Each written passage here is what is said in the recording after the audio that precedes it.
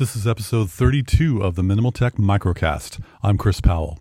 Not sure if you're aware of this or not, but Windows 10 has a lot of privacy settings turned on by default.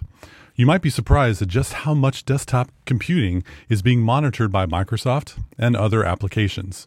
If you decide someday that you don't want these companies potentially knowing the location of your desktop computer because it's actually in your house, or you grow tired of sending Microsoft information about how you write to help them improve typing and writing in the future, try this.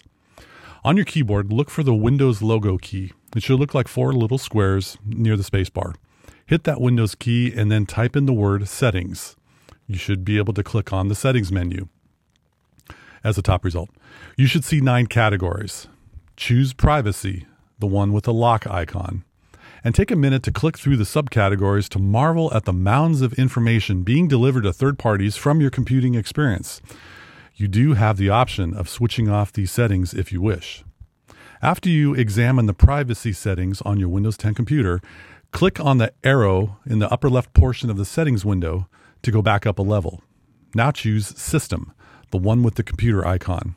When you see the notifications submenu item on the left side, you might notice just why those, quote, interesting facts show up on your login screen after you turn it on in the morning.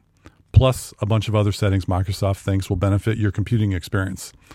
Fortunately, you do have toggle switches at your disposal should you wish to lessen the distractions and notifications with your computing experience. Thanks for taking the time to listen. If you'd like to hear more, check out mnmltek.micro.blog. That's mnmltek. I'm so minimal, I don't like vowels that much. If you're part of the microblog community and are experiencing some stress with your relationship with technology, drop me a line. I'd be happy to offer ideas to de-stress your situation or simply commiserate. That's what friends are for, right? I'll see you next time.